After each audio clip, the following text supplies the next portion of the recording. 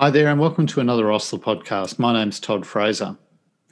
Extracorporeal membrane oxygenation has become increasingly available as a tool in severe acute respiratory failure. However, its use remains restricted to high-level centres.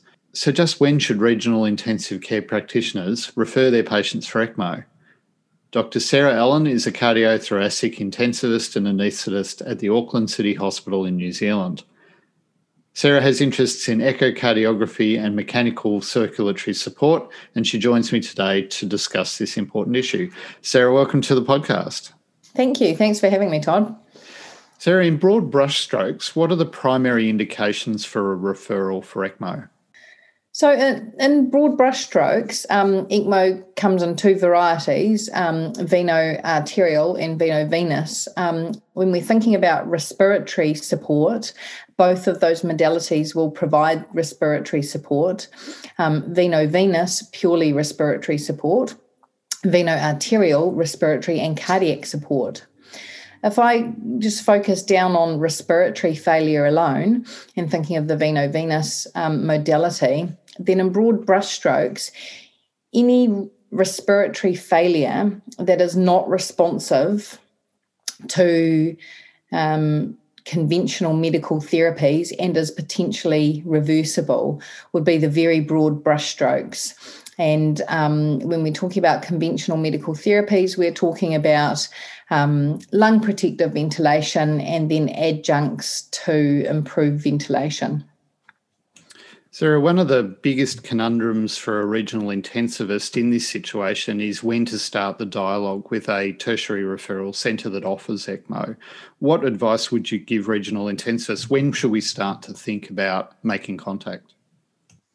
So I think start early. That would be my first advice, because an early conversation can set the framework for both the referring centre and the receiving centre, understanding what kind of trajectory and triggers might be appropriate for that individual.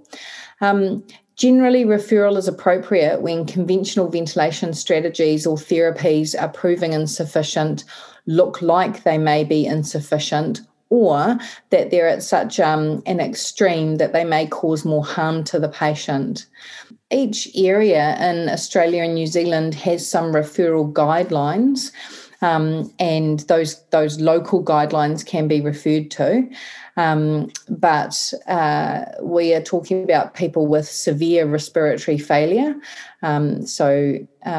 generally with very low inspired oxygen to arterial oxygen ratios, or very high ventilation settings. It's not only oxygenation, though. A small subset of patients are referred because of severe hypercapnia causing acidosis. Who's eligible for ECMO, and who would you consider not eligible when you're taking the phone call from a regional centre? So broadly speaking, eligible patients are those within the local guidelines of age extremes, which in Australasia, certainly if you're under 60, you will be meeting those guidelines. If you're under 65, you will probably meet those guidelines. If you're under 70, you may meet those guidelines. And if you're over 70, it's unlikely that the benefit of ECMO would outweigh the risk of futility or harm. So that's in terms of a very broad exclusion criteria. But as I said, I think a case-by-case discussion is quite important, because age is a biological factor but doesn't always reflect physiologic reserve.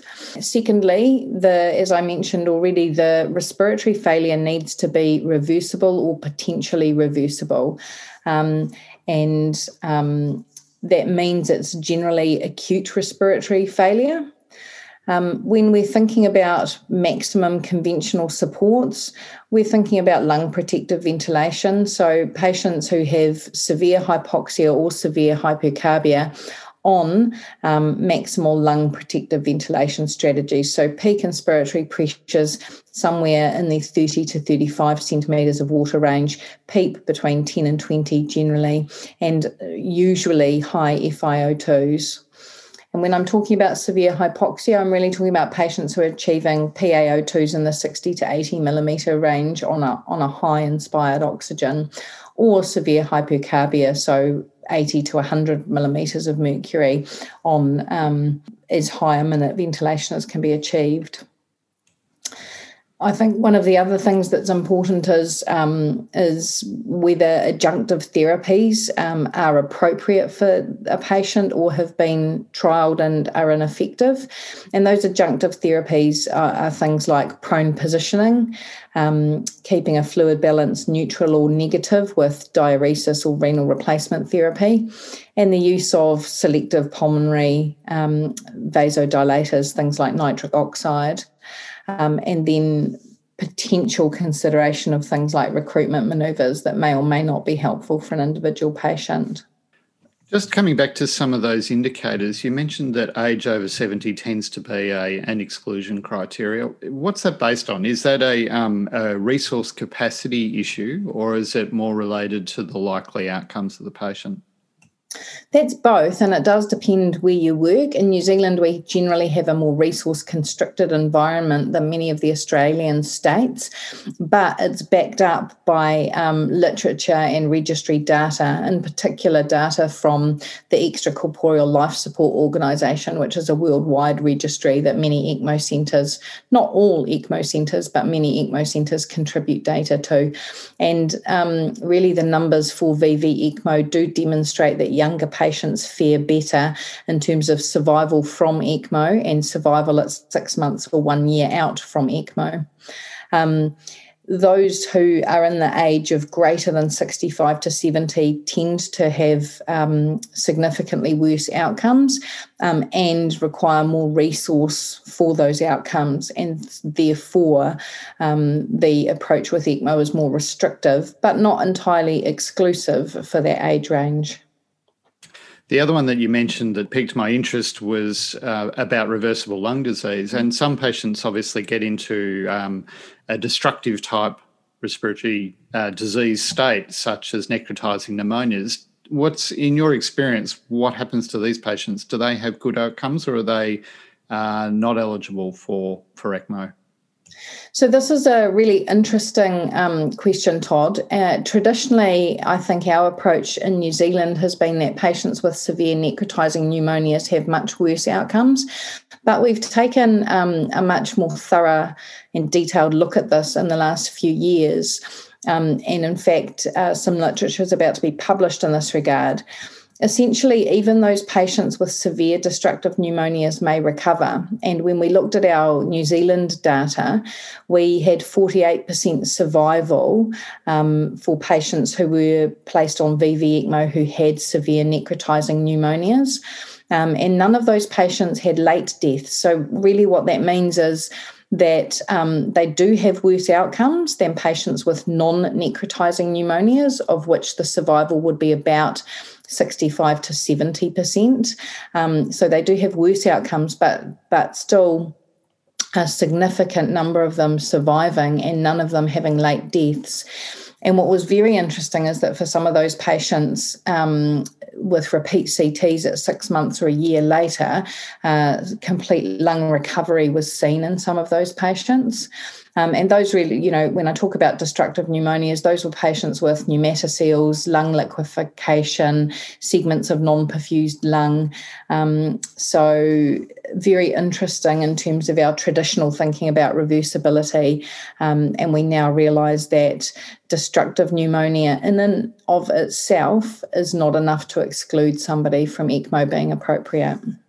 It is definitely a marker of worse illness and reduced survival, though. Before a patient is transferred, often the patient needs to be maximised or optimised, I guess. What are the sorts of strategies that you recommend before patients are ultimately transferred to an ECMO centre? So I'm going to move that back to having an early conversation, which I think is incredibly helpful. And one of the reasons for that is that referring centres are many and varied in terms of their resources, the therapies that are adjuncts that they can provide, and the staffing familiarity with those, whereas most accepting ECMO centres have reasonably standardised approaches to managing severe respiratory failure. And I think that most of the literature from the last 20 years has supported the fact that early referral for patients with severe advanced respiratory failure is helpful in and of itself, even if that patient does not eventually require ECMO. So I think in early discussion, that's the first thing that can happen.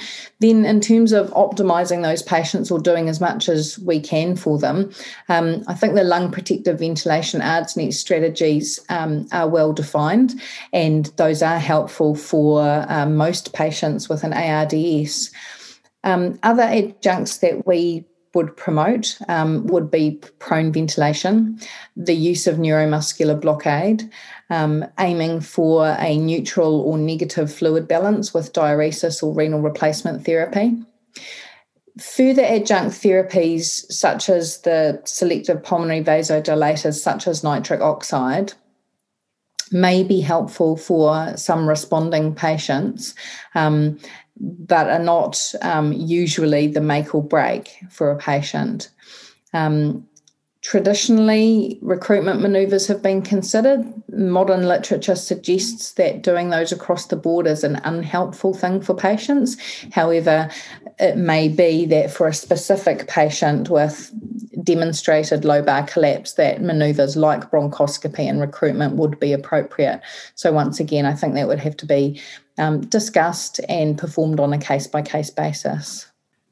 Sarah, as ECMO technology has improved, the concept of retrieval on ECMO has become available. What is the general worldwide experience with this? Is it better to transfer somebody early and have them in a centre where ECMO can be commenced, or later and have them transferred on ECMO?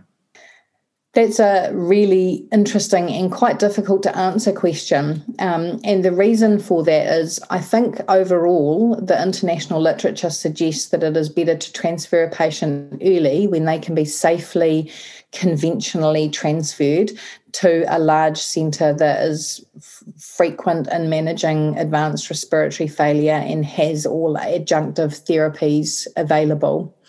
The tricky part of the question is that many patients deteriorate rapidly and are therefore in a clinical condition whereby straightforward conventional transfer is difficult either to judge or to achieve safely. And therefore the question becomes, should they be placed on ECMO and transferred, or should they wait at their current situation in case they have an improving trajectory? I think that is a lot harder to answer because waiting at the centre, if they do start to improve, may avoid ECMO altogether, which is a very helpful thing. But waiting too long might put them in further jeopardy.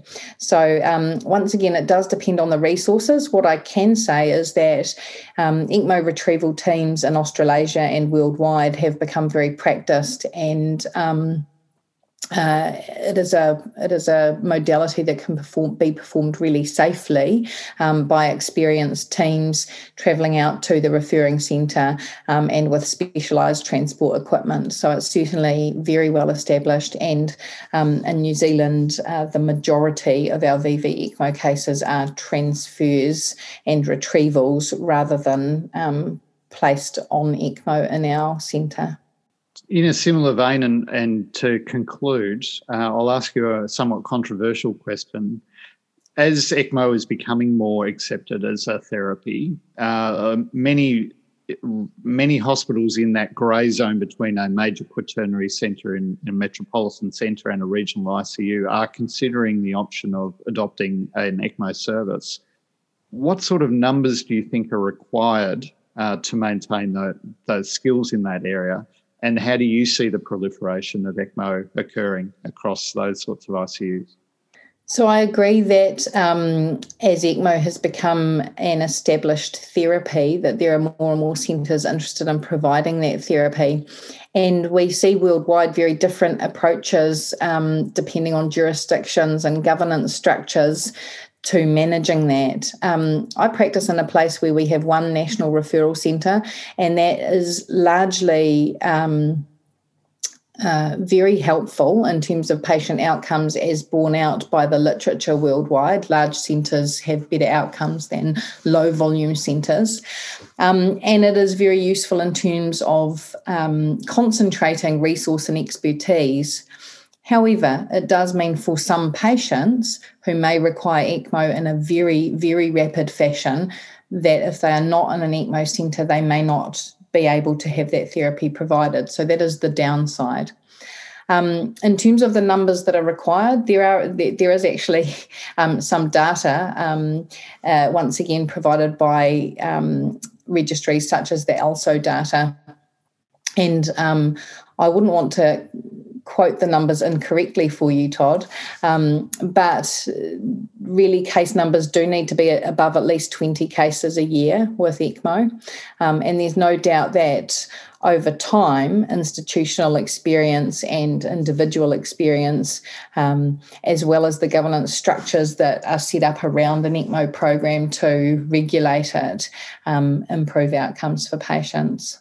I think it's a question that individual jurisdictions will be grappling with for the next 5 to 10 years, most likely. And we're really likely in Australia to see, or in Australasia, to see some differences in approach from state to state and country to country, I suspect.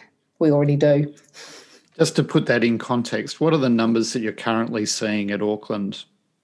So our ECMO service has both adult and paediatric. So our paediatric service operates out of our paediatric intensive care. So our adult service, we see between usually about 50 to 60 cases a year at the moment.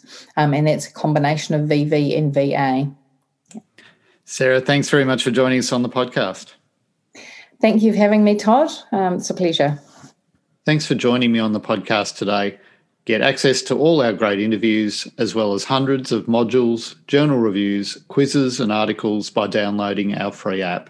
Search for My Osler wherever you get your apps, or visit our website at oslercommunity.com.